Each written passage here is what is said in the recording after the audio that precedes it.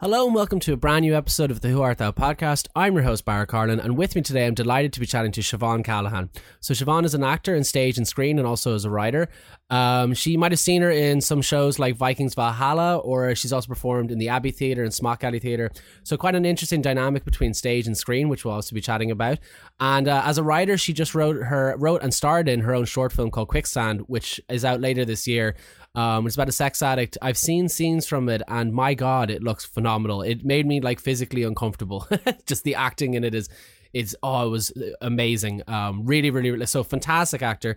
Really interesting to chat to. I don't think I haven't had an actor on, so it's really cool to actually pick someone's brain about film, and she was brilliant. So we'll be chatting about all that kind of stuff, and also our love of Ari Aster, Martin McDonagh, separating the art from the artist, and a whole host of other topics. It really was an absolute delight having her on, and she gave one of the best answers I've ever gotten for the final question, which is what do you love most about what you do, that I've heard in a long time. So it really was a pleasure.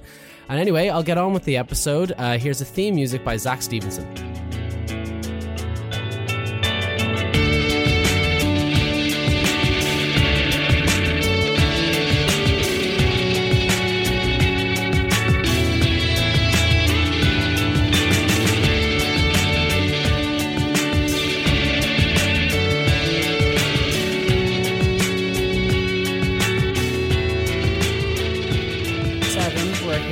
Callaghan, actors from screen and film, TV and film, and also writer as well. Yes.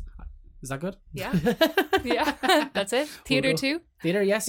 Oh, I did say theatre, didn't I? I think you said screen and TV and film. Great, we're off to a great start already.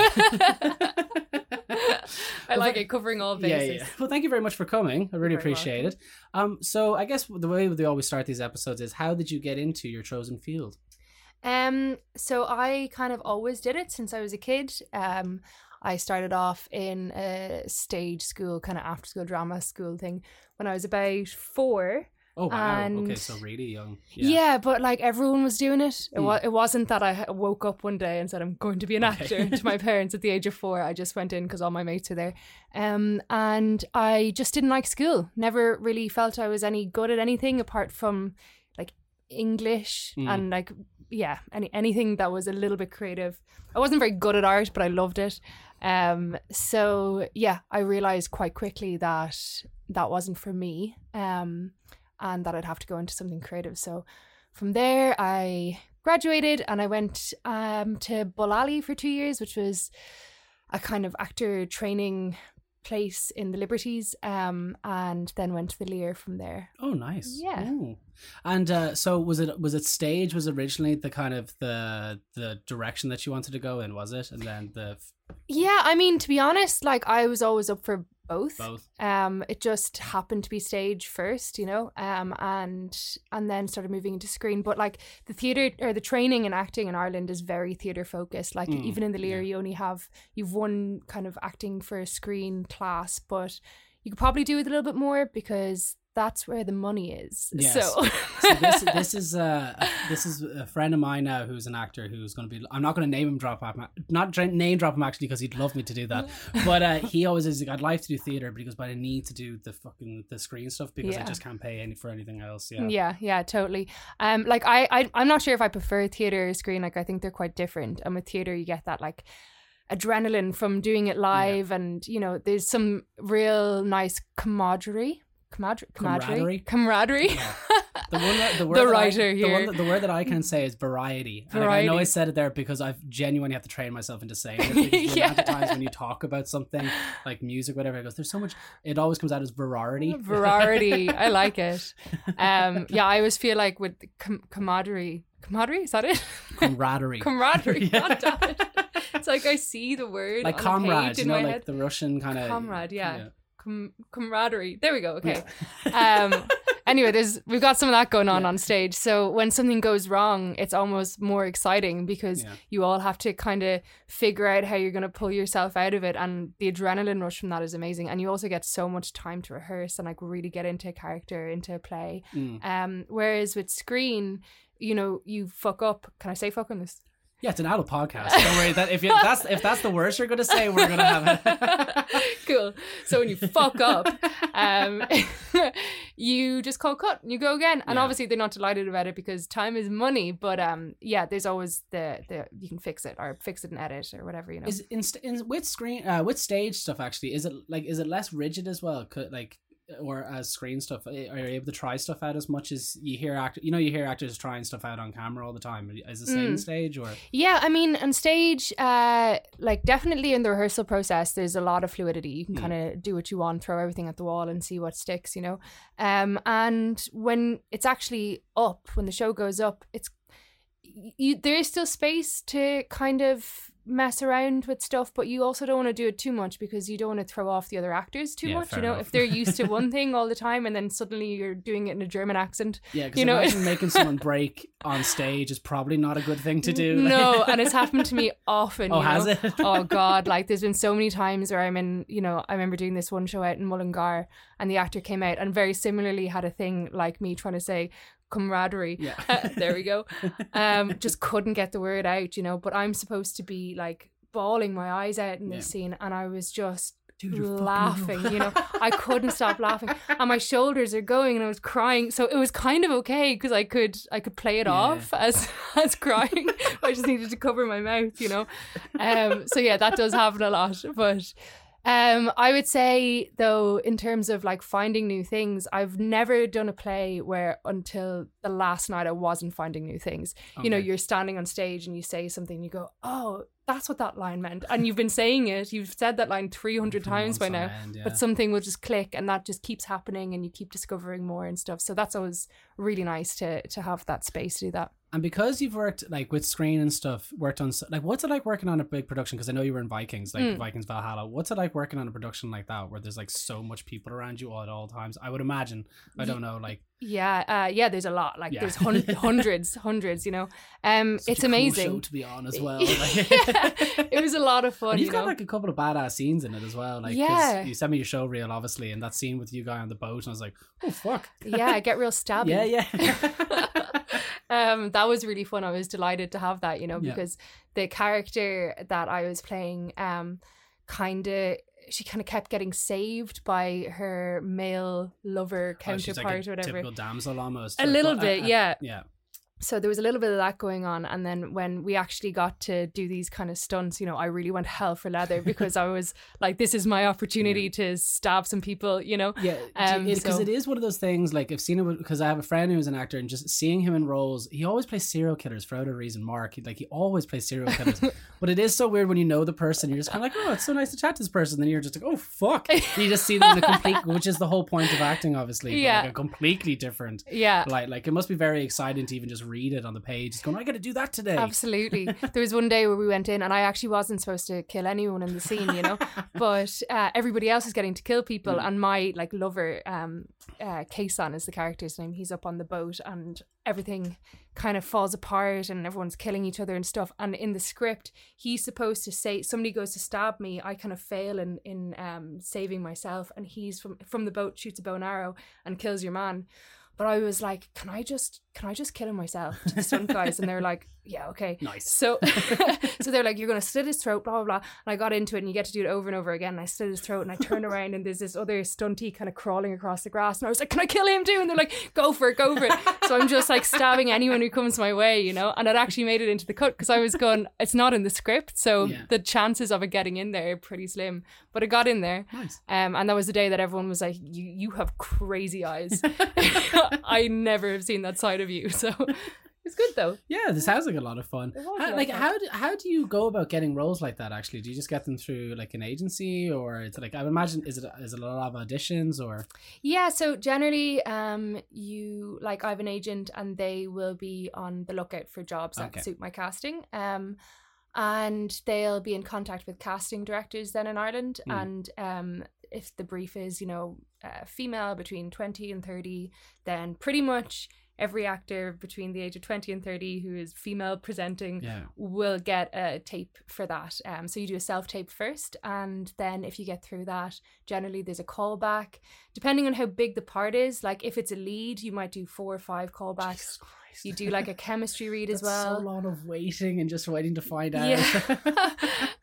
So yeah, for that process for Valhalla, it was actually it ended up just being the one self-tape, and that was through a casting director, and then Jeb Stewart, who was the showrunner on Vikings Valhalla, would have sat down and looked at all of the tapes that the casting director had sent on, and from those chose his final cast.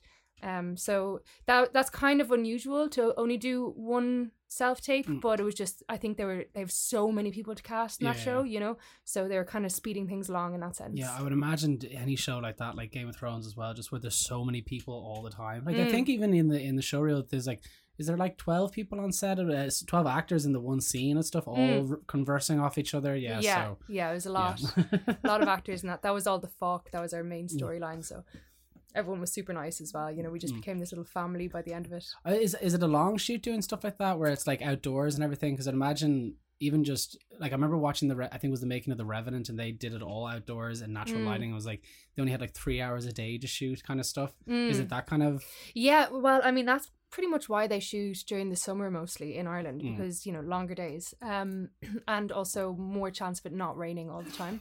I think, to be fair, I think there was only one day that we were shooting where it really, really rained, you know, and we managed to get what we needed to get anyway. I'm pretty sure. But yeah, it was about 2 months, maybe a little bit more of filming for the majority of stuff on season 2 for the storyline that my character and the others were in.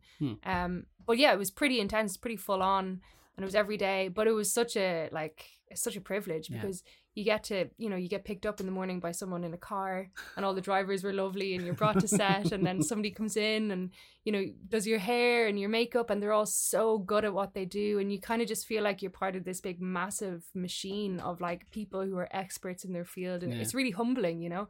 And then going down onto the set, and we were so lucky to be on location all the time, so it meant that like at 6 or 7 in the morning I'd be on set ready to go, and the sun is rising over Glendalough, or you know, Loch Is that Down where or it was shot, something. was it? Just because it just looks like the most beautiful part of Ireland. Like you know it's Ireland when you see it as well. You're just like, it just looks great. Most of it was shot in Wicklow, and then we were out in Slane as well, which I believe is not Wicklow. I think it's the other way. I don't know. I've been to Slane quite a few times as well. I should know where it is. I just know that it's a very long bus journey when you've been drinking for the entire day. It's on the River Boyne, so it has to be out more Meath direction. I remember. I know this is complete. But I remember. I've been to Slane 3 times, and the first 2 times the bus driver allowed us to go for a pee break on the bus journey up. Nice. And it's a 3-hour bus journey thing. On the second one, on the third one, he didn't. And just there was just all you could see was people, like men particularly, just with people going like trying to talk to him, just going, just shut the fuck up. Why would he do that? I don't know. It was he's just endangering his own bus. Him trying to get there quicker. It made no sense. No. And then of course you get people doing all sorts trying to. That's silly. Yeah, it was bad. I've never been to a gig in Slane. I've always wanted to go to one. They're good. Like Eminem was the first one that I went to. That was one of the worst gigs I was ever at. Why? Because he was terrible. He was so. Was and the he? crowd were. Oh, he was terrible. I would never recommend anybody go see Eminem. Why? What was bad about him? Well, first he only does about 30 seconds of each song. He lip syncs the whole time. He was an hour late, I think. The crowd were so obnoxious that they booed Plan B off stage. Fair enough. The Slane Girl thing was that year as well. Not to bring that back up again, that was horrible. God, poor Slane Girl. Trying to think of some other stuff that happened at it. It was just a bad gig. It was really bad. But I remember the crowd particularly like kept flipping every performer off, and then for Eminem to come on and just be really bad. And he didn't even speak to the audience. He has a hype man does all the speaking for him. Oh, that's bullshit. So Come I was on now, very annoyed. Stan. But then Stan. But then after the one after that was Foo Fighters, and they were brilliant. That was amazing. And then Metallica was the third one. The Metallica are just they're Metallica, so it was pretty good. Yeah, it's always going to be a good show. But no, I'd recommend. Could you recommend it? It's you'd need to be in a mood to go. It is quite a journey. Yeah, it is a journey, but it's such a beautiful place. Like, oh, it's good. Yeah, it's such a great venue as well. And the other thing as well is though it's on a slope. Oh yeah. So if it's raining, then it's real bad because walking back up it is impossible. Yeah, I remember that slope. Yeah. But because you mentioned that you were a writer at the beginning. Well, I mentioned that you were a writer because you are a writer. But, what kind of where do you see yourself going with stories? Like, what kind of gets you into the mood for writing, and what direction do you like taking with it? Also, what do you like about it in general as well? It's kind of an interesting question, because it was something I was literally just talking to someone about yesterday, and I realized that, so it's like, if I watch a really good movie, I'll definitely be inspired, you know, or books really inspire me. But it's mostly when I'm just kind of falling asleep and I'll have an idea pops into my head and I'll go, oh, that's a really good idea, I'll write that down. And then I completely forget to write it down. And then the idea is gone forever the next morning. Or similarly, I'll wake up in the middle of the night, same thing will happen. So those points are inspirational moments for me of the day, but I always fail to actually lock them in. Yeah. I think like walking is really good for just like trying to focus in an idea and pick it apart a little bit and build it. Like, I don't know if it's the rhythm of walking, but yeah, I find that helpful. And also podcasts, like screenwriters who have podcasts, I find that super helpful to just make it feel a little less daunting going into it, because writing a story, particularly for screen, is just so big, you know. It's like really hard to start. I wouldn't even know where to begin with it now, to be honest. But yeah, like I've seen scripts, and I'm just like, you know, even just the details of what they're doing with their hands, and I was like, this is so much. yeah. I mean, I think that like I'm fairly new to screenwriting, like relatively, you know. I started really during the pandemic, and I was thrown in the deep end a little bit by my co-writer,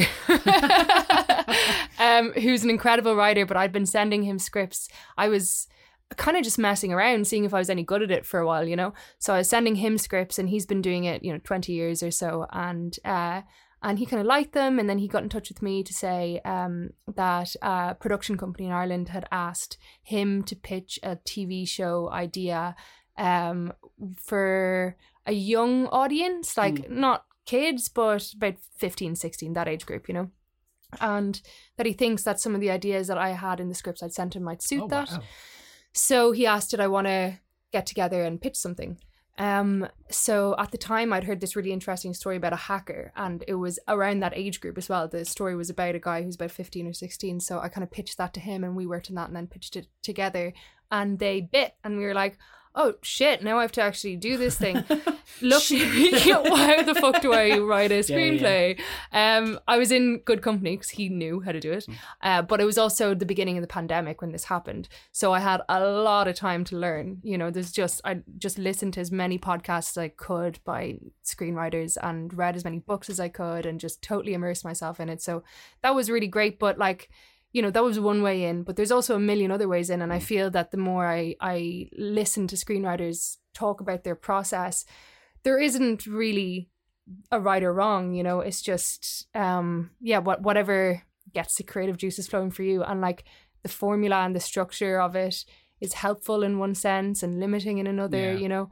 But like every story is a hero's journey, and whether that's happy or sad at the end doesn't matter. It's a hero's journey, and every story is a 5-act structure, and it's always been that way. So they're guidelines that are really helpful, but we've spoken about this at length, are also kind of damaging to the creative flow, because you feel like you have to follow it, you know. It is mad when you see like when people try and break it, like scripts that are really famous now because they've been made that were rejected by so many people. I'm trying to think of off the top of my head some scripts that were rejected by people constantly. Wasn't Squid Game for like yes, it was 8 years. Squid Game was rejected for for a crazy amount of time. Jesus, Which is mad. Can you imagine sleeping on that, just being like, no, this sounds stupid? Yeah, God, I'd say they are raging. They'd have to be sacked. Like, straight away, they'd have to be sacked. I wouldn't go anywhere near them. Absolutely. But then you see, then there's on the other hand where you see stuff that gets made that's so formulaic. You're just like, and it does it. Not that it does well, but you know, it has medium success. Like it makes a profit. And you're just like,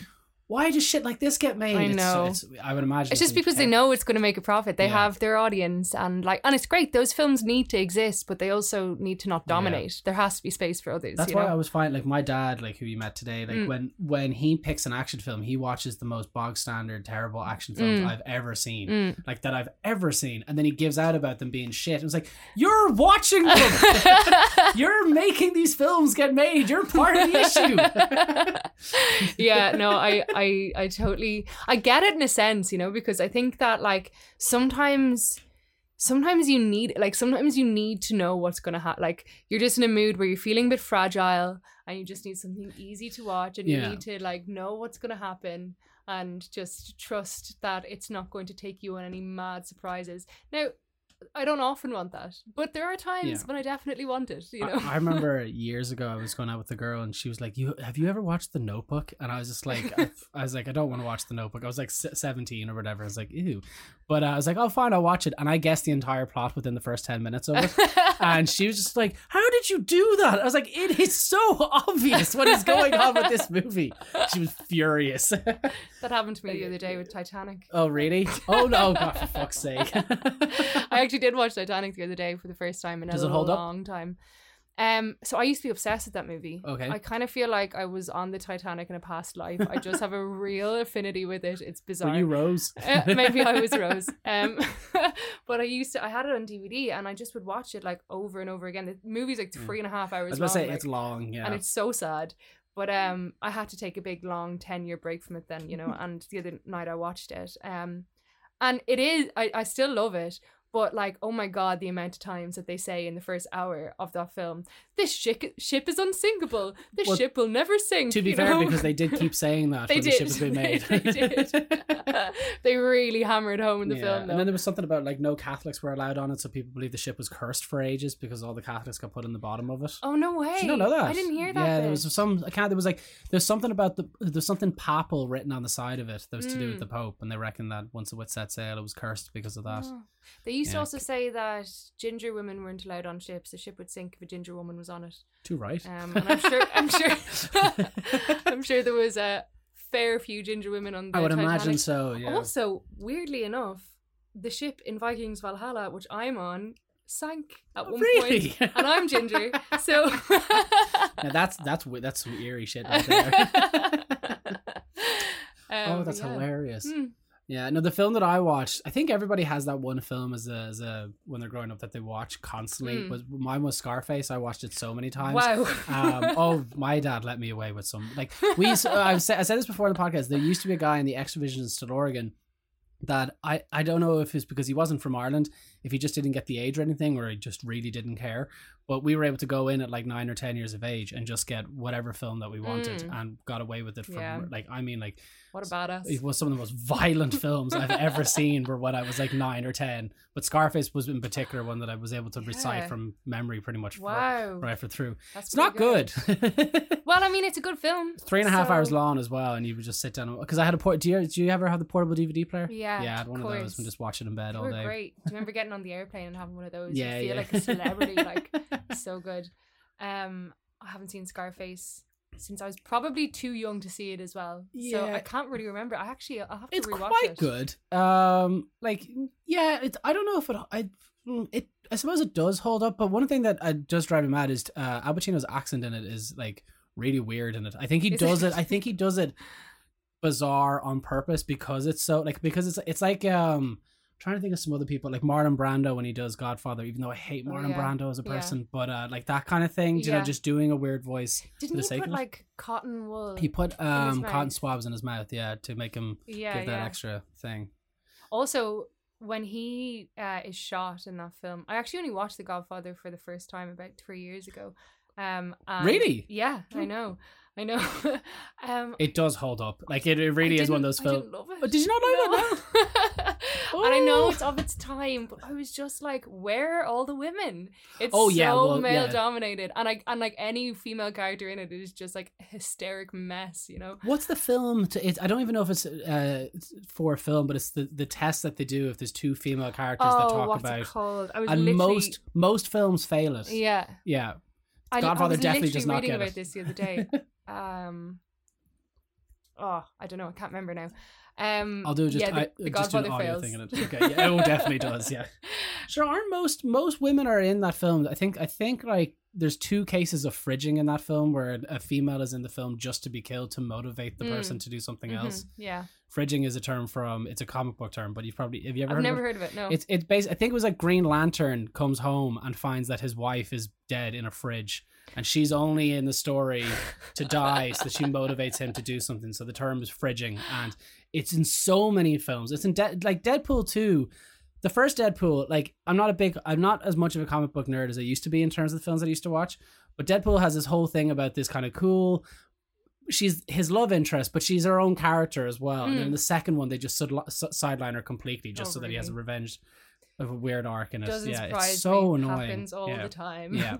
But no, look, I know Godfather's a good film. I just was watching it at a particularly sensitive time of just seeing women be fucked over in film over and over again, that I think I had that attitude going into it, so it wasn't a good starting point. But what I was going to say about it is Marlon Brando's death.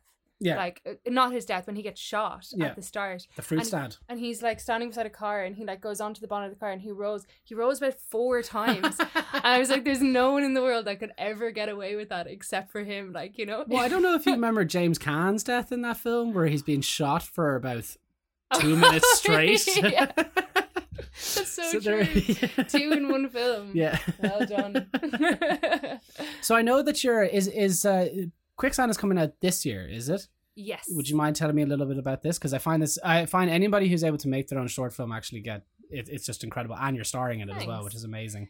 So Quicksand is my short film that I wrote probably 2021 in around then, and I kind of shopped it around to different directors, got notes back in it and stuff. And then when I was working on Vikings, I met Pollyanna McIntosh, who plays Queen Alpheview in that, and we just became kind of pally. She lived down the road from me, so I asked her to read the script, and she did, and she really liked it, and she's got a good bit of directing under her belt as well, you know.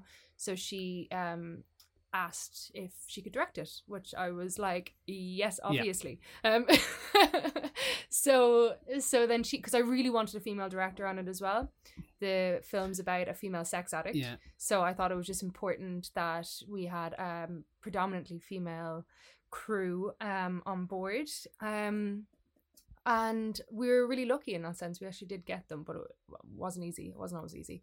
So yeah, the film was shot over the summer last year. It was like a 5-day shoot. It was supposed to be 4. Even with 5, it wasn't enough. It was a ambitious script. When I first wrote it, I think it was 34 pages long, and I managed to get it down to 15, but it's still about 22 minutes long, you know? Okay. So yeah, I think I can't even remember how many locations. It was something dumb, like it was something like 18 locations. For a short? Yeah. Oh, wow. Okay. I know. Moved around a lot because it's a day in the life of a sex addict. So she has to kind of come in contact with a lot of people and go to a lot of places. So essentially, like, it's her whole secret life unraveling in this one day, you know? And she finds out she's pregnant at the beginning of the film. That's not a spoiler because you literally find out in you see it in the blurb as well for the film. Yeah, exactly. Yeah. So you find out she's pregnant and she kind of has to deal with that, and you know, how is she gonna keep it from her partner and blah blah blah. So she has to come in contact with a lot of people, and that meant writing a lot of locations and a lot of characters. And it worked in the end, but like we pulled in favors left, right, and center for that. Like it was ridiculous. But yeah, I would have loved 2 weeks to shoot that rather than 5 days. Because 5 days for 18 locations. That's a lot of work. Like. Yeah, it was a huge amount. We were really lucky in that, like, we got Trinity as a location, and you can make Trinity look like a load of different places, you know. So that meant that when we shot one day in Trinity, we kind of like ticked off like 5 locations or something, you know. And even in my house where we shot some of the film, we were able to make it look like 3 or 4 people's houses, you know. So there was a lot of that going on. So yeah, we made it work, but it was a real kind of jigsaw to get it to work. And like How do you get in? Because I've seen scenes from it because I saw it in your show. How? Because it seems like a very emotionally heavy film. Yep.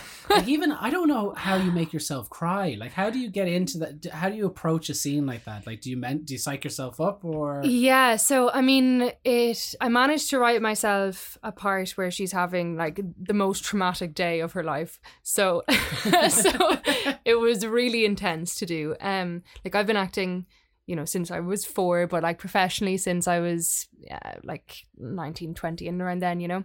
And like roles have definitely affected me, but this was because it was, you know, 12 hours a day and every scene was like the world was battering her a little bit or she was battering herself. After a while it just became my natural state of being, like as I was going through it, which is really sad to say. I was gonna say, that's funny and really sad at the same time. Like really sad. I know. Like would you take it home with you type of thing? Or, yeah, so that's what I was going to say. That's never really happened to me, that I haven't been able to like get rid of the character. But I was really lucky that we had an intimacy coordinator who I could call, you know. So an intimacy coordinator would be there now if there's any scenes of a sexual nature or any kind of intimate scenes in general, you know, to make sure that everyone's comfortable and it's choreographed and blah, blah, blah. But we shot, and I think it was the 3rd day, and that night when we finished, I just couldn't stop crying. Like I was like, I feel like this is never going to end. Like I couldn't even tell you what I was crying about. It was just like my body was in like a state of like, it was fight or flight, and it was just very stressful. So the next morning I woke up and I was still just crying, you know, and my director said, listen, I think you should call the intimacy coordinator because we're also going to Limerick later on today. So I had to drive to Limerick, so I couldn't drive with tears in my eyes. So I called her, and she was brilliant. She was so great. She, you know, kind of helped me come back to myself, you know.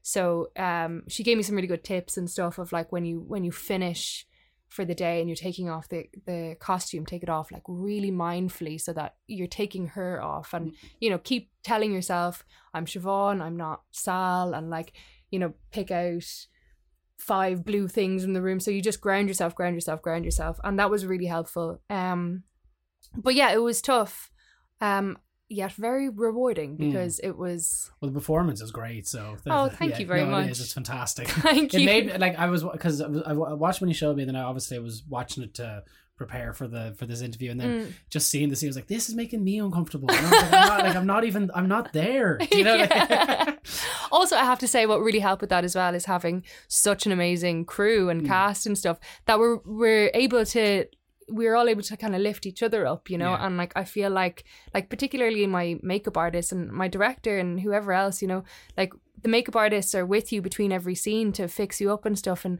they were just so full of joy. It was Madonna and Roisin, and if you ever listen to this, thank you so much, because they were brilliant, you know. They would just lift your spirits, and you needed that break to go into the next thing. Like, because it should be like an element of fun, I would imagine, making something especially when you've written it yourself. So absolutely, I had the most crack ever doing that. As emotional as it all was, like it was so much fun. It was like one of the happiest I'd been, you know. And to see so many people come together, like this was just a story that was in my head 2 years before, you know, and then all these people come together and lift it from my head and just add to it and build on it and bring their own expertise to it and give their time and energy and everything. And I felt so like honored, you know, that was happening, and so excited to be a part of something that was just, I could see it coming to life in front of me, you know. And it's amazing. Like, also, by the way, I just had to mention that you got Liam Cunningham in it as well, which is fantastic.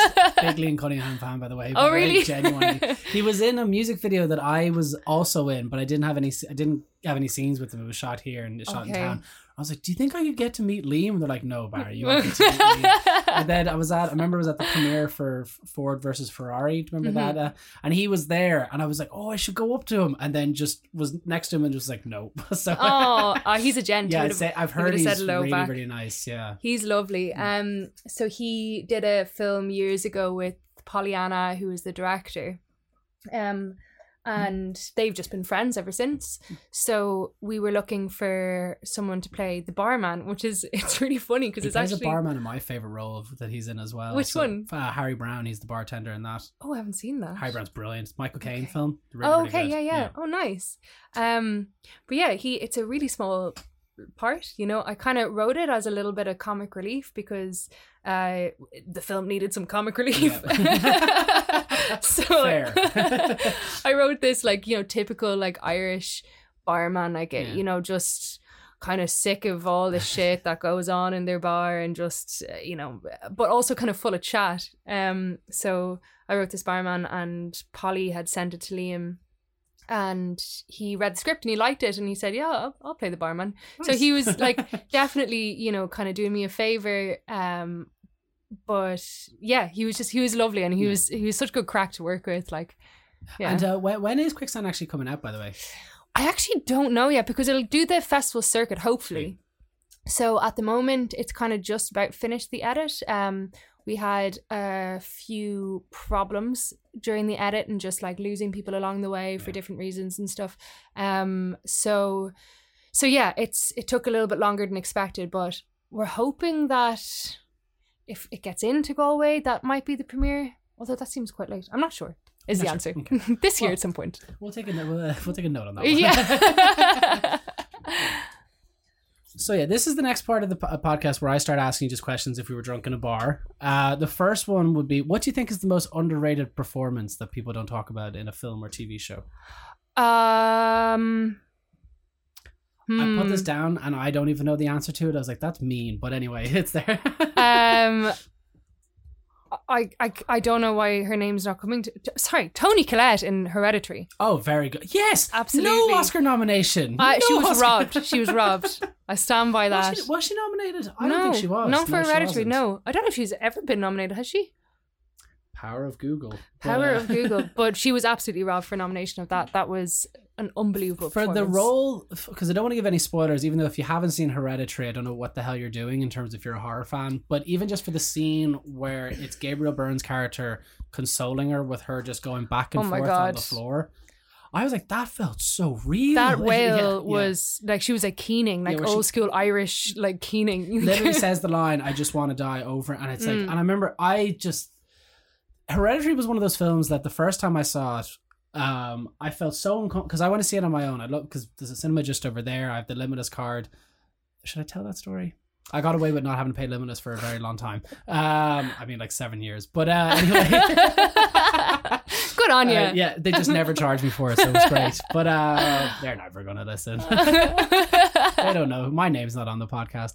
But so I would go to cinema all the time. But I went to see Hereditary on my own. And one of the things that really, it just was one of those films that I just felt like there was, and it was sold out. There was nobody else. It was packed.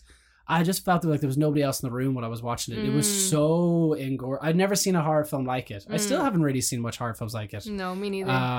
But the thing that really fucking annoyed me was when it finished was that afterwards there was a bunch of teenagers behind me and all I could hear was them going, that was shit. Like, I didn't jump once. And it's like, oh my God, you've no idea what you just watched. Oh my God. I thought that was a masterpiece. Like, I just couldn't. I was the same. Like, I don't think I've ever had such a visceral experience to a film in my whole life. Like, I've never been so uncomfortable watching anything, but like in all the good ways that a horror movie should. I got so into it that I was like, is Payman real? So I was reading demonology books on him and I was like, this is so cool. And you find out about, like, there's the theory that he's actually inside Charlie. So, you know. Wait, which one? Oh, Charlie's the daughter. Charlie's the daughter. Yeah. But because it has to take a male, it never was able to become to maturity. So that's why Charlie is as strange as she is. Oh, I think I read that theory actually. Yeah, that was such a film. But I think Toni Collette was that was one of the best things I've ever seen her do, you know. And again, no spoilers, but at the very end, her last like 20 minutes in the film is just it's the moment at the table with the family when she gets up and screams at the son, like, I'm your mother. Yeah, it's so powerful. I felt like she was screaming at me, you know. It was just so good. Because that's what I found really funny about Ari Aster, the director of it and writer, when he was talking about it. He goes, it is a family drama at heart. I was like,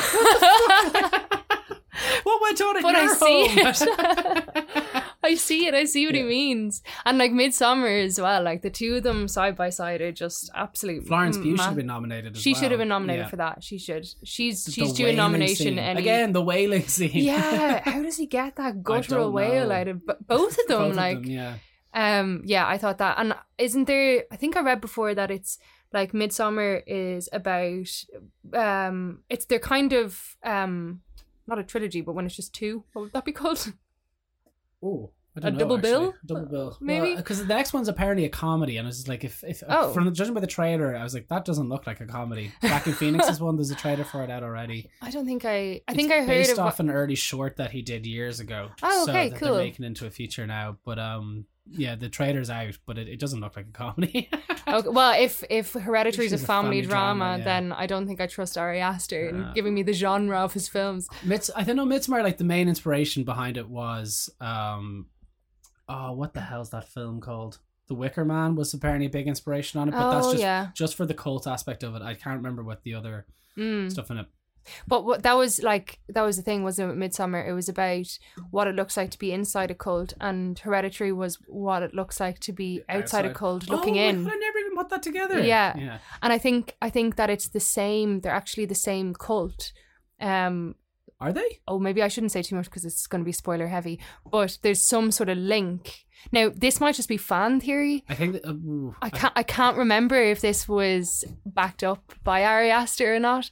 But I think there's supposed to be some sort of link between the actual cults involved. Interesting. I have to look that up now. Find it, I remember I went on a deep dive about Midsommar and like what it represents and all that kind of carry on. And even there's certain points in the script, if you read the script, that will tell you who's killing who, but they don't show, because you don't see anybody get killed in the film, which is one of the. Oh wow! Yeah. Oh, I'd love to read that script. It's great. Actually, yeah, it's pretty good. So it's an interesting one to read.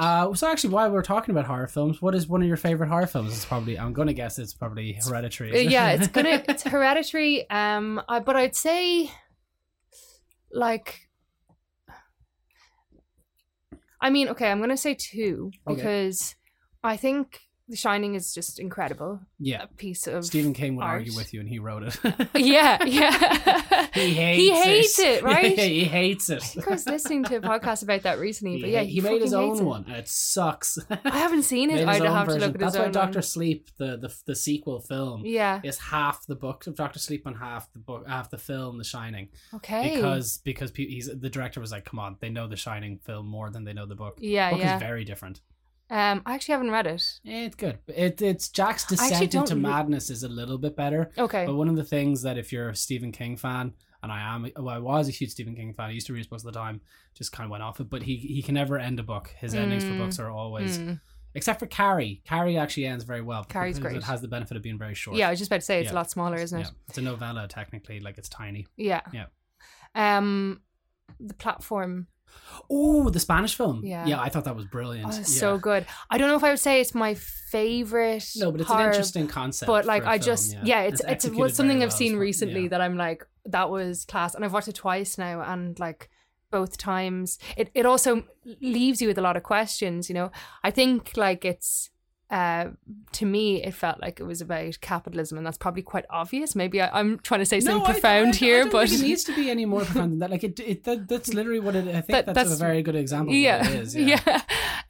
But the ending of it just like really sat with me and played with me. And then the second time I watched it, knowing like the thoughts I'd had around it the first time, and I was watching it the second time, I felt like so much more was revealed to me. And I think that's the beauty of that film, is that it's just got a lot of layers to it, you know. And it's just such good writing in terms of the human condition and like how we can spiral and how we can turn on each other, and greed and good and bad, and like, you know, all of these kind of big themes, but all within this like essentially big tunnel, like, you know, horizontal tunnel. I was shocked at how brutal they went with it, because I kind of had because it's Netflix, you don't really get to see the age kind of thing. Do you know what I mean? You don't really see a trailer. You kind of just go, oh, that looks interesting, so I'll pop it all on. Like, I never really checked the parental guide on IMDb. I just go, oh. So when I was watching it, when the first kind of really depraved thing happens in it that some of the characters do to each other, I was like, oh my god. Yeah, it gets real dark real quick. Real dark. The dog. Yeah, it's Have you ever seen The House That Jack Built? No. I would advise. Are you a fan of Lars von Trier's work? Give me another one. He did Melancholia. Oh, yeah. Destroyed Kirsten Dunst's chance of getting an Oscar with a terrible interview where he claimed that he sympathized with Hitler. But anyway. Oh, great. Yeah. Perfect. He's a very mentally unwell man, but he does make very good films. I saw that years and years ago, and I'm not going to lie, I was very stoned when I watched Melancholia. it. And I don't really remember. You watched that stoned? Yeah. Oh, God. I know. It's one of the most depressing films in the world. I know, and I think I was really confused throughout the whole thing. So, because I can't smoke weed. So somebody who like immediately doesn't understand what's happening after one drag of a joint should probably not have smoked a joint and then watch that film. But that's what I did. So I won't count it as I've seen it. Fair. Because I didn't really. Well, The House That Jack Built is it's like a serial killer going through the 6 moments of violence that summarize their whole life. It's Matt Dillon playing him. But I think you find if you ever get horror film recommendations off me, one of the things that I just like pure hopeless films. I don't can't stand The Conjuring and that kind of stuff. I like really just hopeless movies, and The House That Jack Built is one of them. It is what I remember watching with a friend of mine, and he was just like, I don't even know if I like this. He goes, it's so horrible. But it's not in the sense that it's like extremely violent. Like it's violent, but it doesn't really. It's just it's the way that it's a very good film. I'll put it that way. I don't want to ruin anything, but it's has great cameos in it. Like Uma Thurman's in it. She's amazing! Yeah, she's like in the first because it's like 6. It's kind of like 6 short films in sequence of each other that are 6 different points. But no, it's very, very good. But Lars von Trier is one of those. I do like his work, but it's very hard to like him. If that makes sense. Yeah. That always ruins stuff for me. It's really annoying. I find that like with it's like I can't watch Woody Allen films. Just I can't like. And people are just like, but Annie Hall is fantastic. I'm just like, It's like Rick and Morty has just recently Rick and been Morty's ruined gone for me. It literally it was on in the background the other day, and I couldn't even listen to Justin Roiland's voice. You know, it was annoying all of a sudden. He had a video game called High on Life that just came out that I really wanted to play, and then that happened. I was like, I can't play it because he's just. But you know what the weird thing is? He commented saying that he's like, because he got away with the domestic abuse charges. Oh, and great. And he was just like, he goes, I knew people were making lies about me. I was like, yeah, we're annoyed about that, but we're also talking about the messages to underage the evidence, black and white teenagers that you've been doing, and he hasn't addressed that at all. It's just there's no question mark over it. Like that he did that, and it's gross, and he's a dirty little perv. It's funny, but like somebody gave out to me for really liking Lars von Trier. And like they make films, and then about 20 minutes later, they told me that their favorite director was Roman Polanski, and I was just like, "Oh, what? For God's sake, come on!" I'm not messing. And I remember sitting there, kind of going, "You just fucking had like finger wagging and everything." Yeah. And just, by the way, I don't love his work. My favorite director is Edgar Wright. Just a caveat there that like that's 100%. But I do find him an interesting filmmaker. Well, it's hard though. Like there's a big question around that, isn't there? Like of like separating the artist from the art. I find it very difficult, particularly in music. I find it very difficult. Yeah. Like, how do you feel about watching? Like, say for instance, are you able to do it? Like, or does it depend on the kind of like I can't watch Marlon Brando and stuff. He just annoys the fuck out of me. Like, are you as an actor seeing this kind of stuff, are you able to kind of separate it normally, or in like the artist and the art? Yeah. I think in those circumstances, like we were just talking about, you know, like with Justin Roiland or Woody Allen and stuff, like I do find it difficult because I can't like particularly I think with something this is a bit shitty of me really, you know, but like particularly with something like Rick and Morty where so many of the jokes are so crass that now they just have a different meaning, you know? And also with Woody Allen's films where a lot of the time it's an older dude with a younger lady. So it's the same kind of thing there. When it's so kind of blatant in the work, it's really hard then to separate the artist from the art, you know? And I get why people want to do that. Like, I mean, like Bukowski, like the poet, you know, he also was a bit of a wanker, but he was just really misogynistic and like Lars von Trier's also been accused of that as well, but okay, great. But I can still read his poems and appreciate them for being really beautifully written poetry, you know. It's not really to my taste, to be honest, but I can appreciate that it's really well written. But yeah, I guess I think it depends on what the art is. It is very difficult. You know? It's like, I remember even the one, the one big one, I used to love watching American Beauty. Like, I know it's not the most amazing film in the world, but I always liked it. And now just with Kevin Spacey, you're just like, oh, and especially in the role. I know. But there's certain, it's just, it's very, very annoying. But I can sometimes with film, especially if they're, they're made up to look like somebody different. Like, I love Tom Cruise in Tropic Thunder, but I wouldn't really look at him in anything else. Yeah. But with music, I find it very difficult. Like, I remember seeing Lost Prophets a month before the news came out about Ian Watkins. So that hurt. Yeah. Obviously, it hurt a lot more for the victims, but Jesus, that was bizarre. It is strange. Like, my friends are to the opinion that you should just get over it, but it just, especially when you look, I think it's when you really liked it, like when you really like it, then to see it through a different lens in the shape of in the space of just reading one headline almost, it is kind of hard to deal with. It's also on how much information you get from like the side of the abused, like what you're reading or what you're seeing and how much you kind of connect in with that. And we should automatically just we shouldn't need all the information or the details, but like, we are human beings, and the more we hear about how someone felt, we are just going to naturally empathize with them more, so I think that, like, Michael Jackson, for example, like, that was good example, yeah. all we heard was stories from victims, and and then that Finding Neverland documentary came out, and like, I can't listen to any of his music now because like, it was so, like, the pain was so blatant from the other side. Do you know? But it's also kind of a statement in just to how famous that he actually was, is that there's still people that are like, do you think he was guilty though? And it's I know. Couldn't we bloody clear? Like, it's no smoke without fire. Like, there's a lot of feckin' smoke. Right? Yeah, there's a lot of smoke there. Actually, that kind of ties into one of the questions that I have is if there was something you could change about, it doesn't have to necessarily be the Irish acting scene or film scene, but just the film scene in general, what would it be? I think giving writers a bit more creative control, trusting them, I think is really important, I think that there's a lot of control from the funders and the producers, and I think that's across the globe really, but it can be very tiresome for a writer to be kind of continuously pushed into a place where the funder or the producer is guiding them to go, or a lot of the time pushing them to go. In saying that, like, the relationship is super important, and like, they can have amazing insights. And I actually had an experience recently where I'd been writing this series for about 3 years, and we applied for funding in October for Screen Ireland funding to move on to the next stage of development. Oh, fantastic. And we just got awarded it there last week. So we're congratulations. Delighted. That's amazing news. Thank you very much. So we're delighted, but we'd set up a meeting then with the production company, and we knew what had worked and what hadn't worked previously in our working relationship with this company, you know.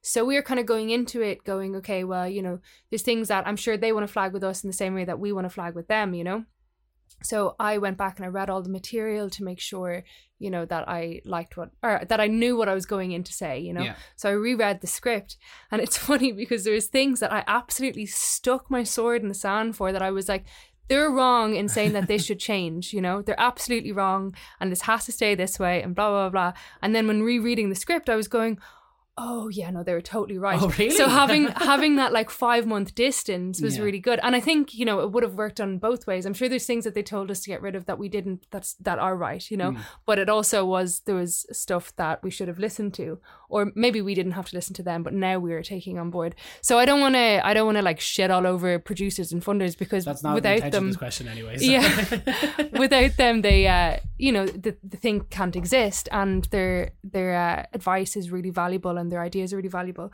But I think that there needs to be more creative control given to writers, and I think that kind of happens in the contractual stages, of just trusting them.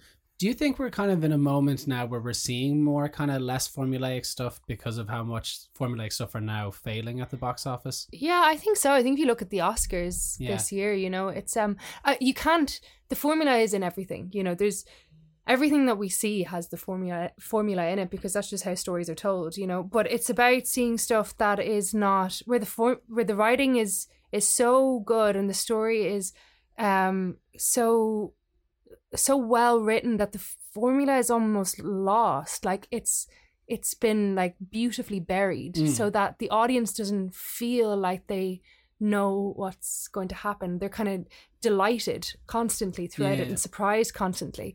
And that's not to say that the formula doesn't exist. It just means that it's been dealt with a long time ago, and it's somewhere in the mix, but there's all this exploration now around it that's created this kind of delightful thing, you know. I think Banshees of Inisherin was one of the best films I've seen in a long time. Loved it. And I was constantly surprised and delighted throughout that. But it's a hero's journey, you know, and it's a 5-act formulaic structure. But it's just, you don't feel it, you don't see it. But even like in relation to awards, this year for the Oscars was the first time I was kind of like, shit, who is going to win? You know, like it was because the films were actually genuinely interesting. Like I knew Brendan Fraser was going to win. Now I was just like, I just had that in my head. But like to see Michelle Yeoh win for I know, and then Jamie Lee Curtis as well, finally getting an Oscar, the ultimate, the OG Scream Queen, like it was absolutely great. Actually, sorry, that's a film, Everything Everywhere All at Once. I felt like that was completely new. Oh really? Still haven't seen it. I've been told by everybody at work to go watch it. Like, you have to go watch it. But that's one where I feel like the hero's journey exists a million times over in all of the multiverses, and it's all kind of messy and like, but works somehow. It's like it's chaos in a really refined way, and like it's not, I've never seen anything like it. It's like it's almost a whole hour or 2 hours or whatever it is of like montages, but somehow it works and tells a story, and it's brilliant and sad and funny and all of that. So I was delighted to see that win. I think it deserved it, you know. Yeah, no, it's I just haven't got around to it. But I know, the annoying thing is it's on Amazon Prime, and I keep seeing it. I'm just like, oh, I should watch it, but when do I sit down and watch something that I know that I really, really loved? You know, like I want no distractions, no nothing. Not to say that I'm overly busy, but just because I know that I'll love it. It's so funny that it's a multiverse film, and it's like I was just like, so is it just like a bombastic like action film? I've been told no, it's like has family, it has heart, it has humor, it's pretty much everything in it. Yeah, that's something really interesting that you just said, that heart, like, because I think that's what we're losing in film, you know. And I think all the films that were nominated for Oscars this year, that was so strong in every single one of them. The heart of the family, or the heart of the friendship, and you know, all of this, like they had so much heart.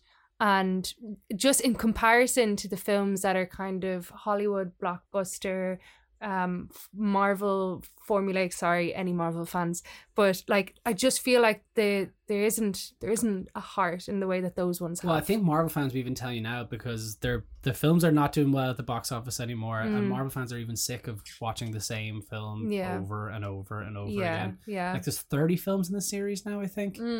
Kevin Feige actually released yesterday that they're slowing down the rate of films that they're making. Probably a good move, because they're making too many. Yeah. And they're making too many. He said they're making too many TV shows as well. Well, how can you protect? You're oversaturating the market, like exactly. Like there has to be something really like delicate about a film, even if it's an action film. There has to be something like, it's like holding a feather in your hand, and you have to protect it. And that's what, and you can build around that and put all the bombs and guns and whatever you need into it. But I feel like it's so delicate that if you make 30 films in 10 minutes, you're not going to be able to protect that little feather, you know? Yeah, because you see the amount of, like, even working. Well, I didn't work. I was an extra in my friend's film and happened to get a line in it, which was great. But but you see the amount of people that goes into doing all this like the level of work that goes into making a film should not be, let's just churn it out, let's put some effort into it, because obviously if it's, I don't think there's anything more irritating than watching a bad film, and especially in the cinema, having to sit there going, I've paid €13 to see this thing, and it's not good. yeah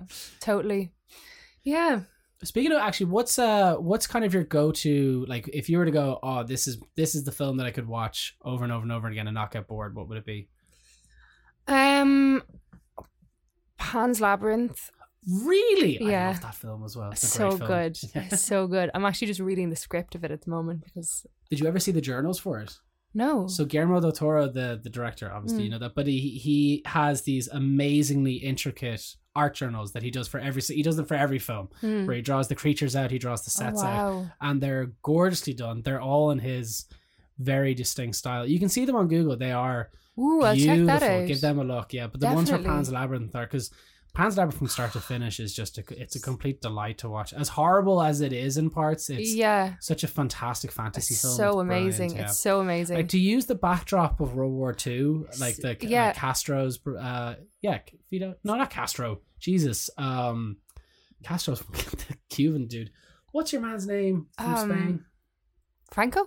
Yeah, Franco. To use the backdrop of that with the child's fantasy, because it's a beautiful, it is, I think it's a gorgeous movie. I think it's just one of the, as it is, it's horrible, but I think it's just one of the best examples of how magic realism can be like such a tool to engage audiences, you know, that like you're never too old for a little bit of magic. Like, but even like the set design and everything takes so like, it has beautiful. that kind of like almost like that 1980s kind of aspect of it. Like it reminded me of some almost of Labyrinth, but it's like there's not really any I don't think there's barely any special effects in it. It just has that beautiful kind of I don't know, old school level of filmmaking to it, but it looks new at the same time. Yeah. It almost feels like puppetry or something when you're watching it. It's so beautiful.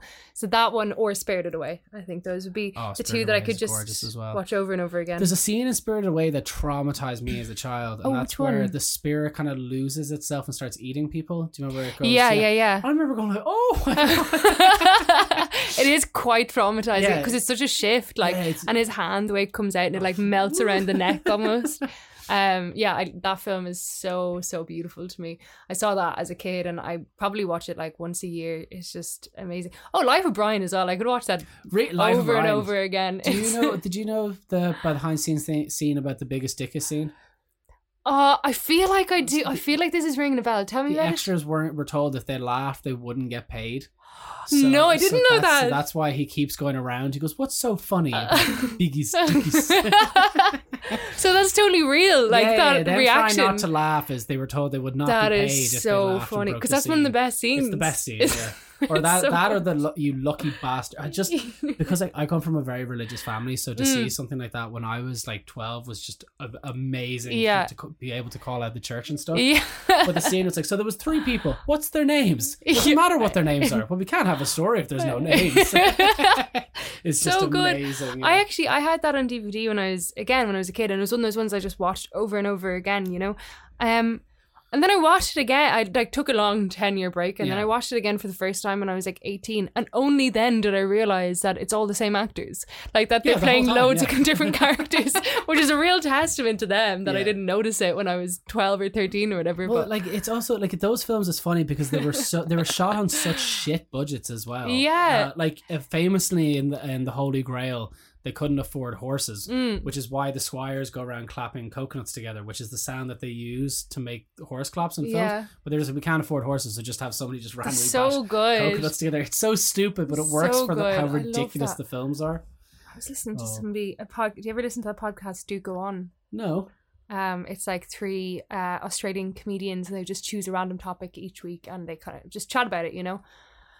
And it was one of the Beatles put the last of their money into, they were pretty much bankrupt, and they just put the last of their money into the life of Brian to be made. Is it George Harrison? Yeah. Oh, it's George Harrison. I thought it was Paul McCartney, but no, it was George Harrison. And he had no idea, like they didn't know that he was broke. Well, I'm pretty confident it was George. Anyway, I think you're right. I think you're right. But they didn't realize that he was broke when he did that, so he was just taking this massive risk, you know. It's probably good that they didn't, because that pressure would have just broke them. Yeah. It's funny, like I know for the Holy Grail, apparently everybody fucking hated shooting the film because the director was so intent, because they were in like the Scottish Highlands, was getting with nice shots and getting like all this kind of carry on, and they were like, it's a fucking comedy, just get the shot. It doesn't matter what way the lighting looks, what way does it look, dragging us through the rain. And he's like, no, let's get it from here. Oh, he just wanted to do a good job, and he did. He did. I think those are my 3. Could watch them over. I'm sure there's loads more that I'm missing right now, but. And if you could work with any director, what would it be? Martin McDonagh. Oh, fantastic. Yeah, good answer, yeah. That was very quick as well. Most people gave it a bit of thought. But I'd love to work with Martin McDonagh. Or Ari Aster. I'd also love to work with Ari Aster. But I just feel really like, I don't know, maybe it's just the Irish in me that feels super connected to his work and the way he tells stories. I think there's such an Irishness to it, even the ones that are set in America, you know. And I think he's an amazing writer and an amazing director, and I would give my 2 arms, both of them, not just my left. Funny now, if you ever heard this and you were in a film, it just chops off both your arms. It's not. It wouldn't be. That was the condition, Siobhán. Wouldn't be out of character for one of his movies. I remember I watched 7 Psychopaths with my brother over COVID, and we were just like, "Do you remember this film being this insanely violent?" Like it is. Like I know. I have to rewatch it. I've only seen it once years ago. So violent. Like we were actually like we knew it was. I remember seeing it in cinema, and there's a couple of really funny violent scenes in it, but we were watching it kind of just at home. I was like, Jesus, it's a lot darker than I remember it being. And then you was like, oh, Martin McDonagh. You're like, oh, there we go. That makes sense. I watched a short film, 6-Shooter, there the other day. I have not. My brother has seen it. He said it's brilliant. It's so really good. Yeah. I had seen it years and years and years ago, but my friend was chatting to me about it, and I just had forgotten about it entirely, you know. So we watched it, and like within the first 5 minutes I was like, oh yeah, I have seen this. But like it's just so clearly he has such a stamp, like he has such a voice, a strong voice in what he does. And even back then, Brendan Gleeson is incredible as well. I love Brendan Gleeson. Yeah, he's so good. So funny seeing him. Like I don't watch SNL that often, Saturday Night Live, but he has a brilliant skit where it's him as his own age with 3 lads going to college together who are convinced that he's like 18, just graduating from the college football team. It's very funny. Please Don't Destroy is the name of the trio of them. Please Don't Destroy. Oh, check that Brendan out. Gleeson, it's very funny. But yeah, no, Brendan Gleeson is one of those lads. I was like, I want to know you in real life. I say he's such a sound person. Like, I'd say he's a bit of crack. Like, yeah. Same with Colin Farrell. Yeah, I was watching a very funny. It was Colin Farrell doing like a table read. And he was talking about, he's like, being famous when you're young, he goes, is one of the worst things that could ever happen to you. He goes, I remember Justin Bieber was getting given out to he was the most hated person on the planet for throwing eggs at someone's house. And it's like, if that's the worst thing he's done, then he's fine. He goes, you should read some shit that I did when I was that age. Definitely. At least when Colin Farrell was that age. He wasn't famous anyway, but like any kind of teenager that was famous back then didn't have the social media, you know, they were protected from at least being caught on camera all the fucking time. The most famous person on the world at 13 years of age. I know. Bizarre. Colin Farrell's like the turn he's taken in terms of how he just sees like the most amazing person now. But he was like, in the noughties. I don't know if you remember what he was like. But he was a bit of a head the ball. Definitely. And he got sober. That's not an easy thing to do. So. Also him in Banshees of Inisherin, that character, I thought that was the best performance he's ever given. Colin Farrell's quite literally my favorite actor. Like I've always loved it. I've always loved him as an actor. I even liked him in Daredevil. But no, Banshees of Inisherin, he's brilliant in it. Yeah, blew my mind. Like I'd never seen him do something like that. Well, god, that opening scene. But no, it's just because Banshees of Inisherin is just one of those films. Like I found it very Beckett when I watched it. It was like there's something kind of. You just know they're gonna. I can't say it because it's only just out, but but his performance in it just is this clueless, like just so lovable, but so kind of like you probably are a fucking pain in the hole. Yeah, that's exactly what I was thinking. I think that's another film. Just so many layers. Yeah. Like I couldn't stop thinking about it. Like to this day, I still go. I wonder, was that what he was trying to say with it, or like it's never left me. It's due a rewatch, definitely. And I end every podcast with this question, believe it or not, we're at the end, is what do you enjoy most about what you do? It's actually kind of a hard question. Yeah, I always leave it to the end because that's what everybody loves in a podcast, the hardest question left to the very end. I think it's the sense of like freedom I get from it, you know, that, you know, when I'm actually like playing a role or when I'm like in that space of creative flow, either in writing or in acting, it's like transcending, you know, it feels like you're in a different space altogether, you know, and it's like liberates you from the world that we're in, which can be real hard, you know. And to add to that, I think that it's really exciting to see how storytelling affects people and what they take from it, and how people take different things from it all the time, you know. And like, I remember doing this show in Longford last year. It's called Short Stories and Long Tales, and it was a physical theatre show for kids. Oh, okay. And physical theatre is probably, like, in the theatre world, my favourite kind of acting to do, you know. And so it was a like 40-minute, maybe 30-minute even, short little play, 3 tales from around the world. So like the Salmon of Knowledge, and then the equivalent of like, you know, those kind of old Irish folklore ones, but like one I think was Nigerian and the other one was Polish. And there was very little words in it, so it was a lot of just moving around. We were pretending to be different animals and stuff. The week that we were in Longford, there just happened to be the week that a load of Ukrainian refugees had come over. And there was so many Ukrainian kids, and they'd all been told by, I guess, the Longford Arts Council or so, they'd been in touch with them and said, there's this show happening if you want to go, you know. So we went and did that, and like, this was a show that I'd rehearsed for 3 weeks, and it was on for 2 nights or 2 days in Longford in a field in the middle of nowhere. And I had such a good time in the rehearsal process, and like, it really gave me so much joy, and I felt so inspired. So like, on that side, it was like this really creative, beautiful experience for me.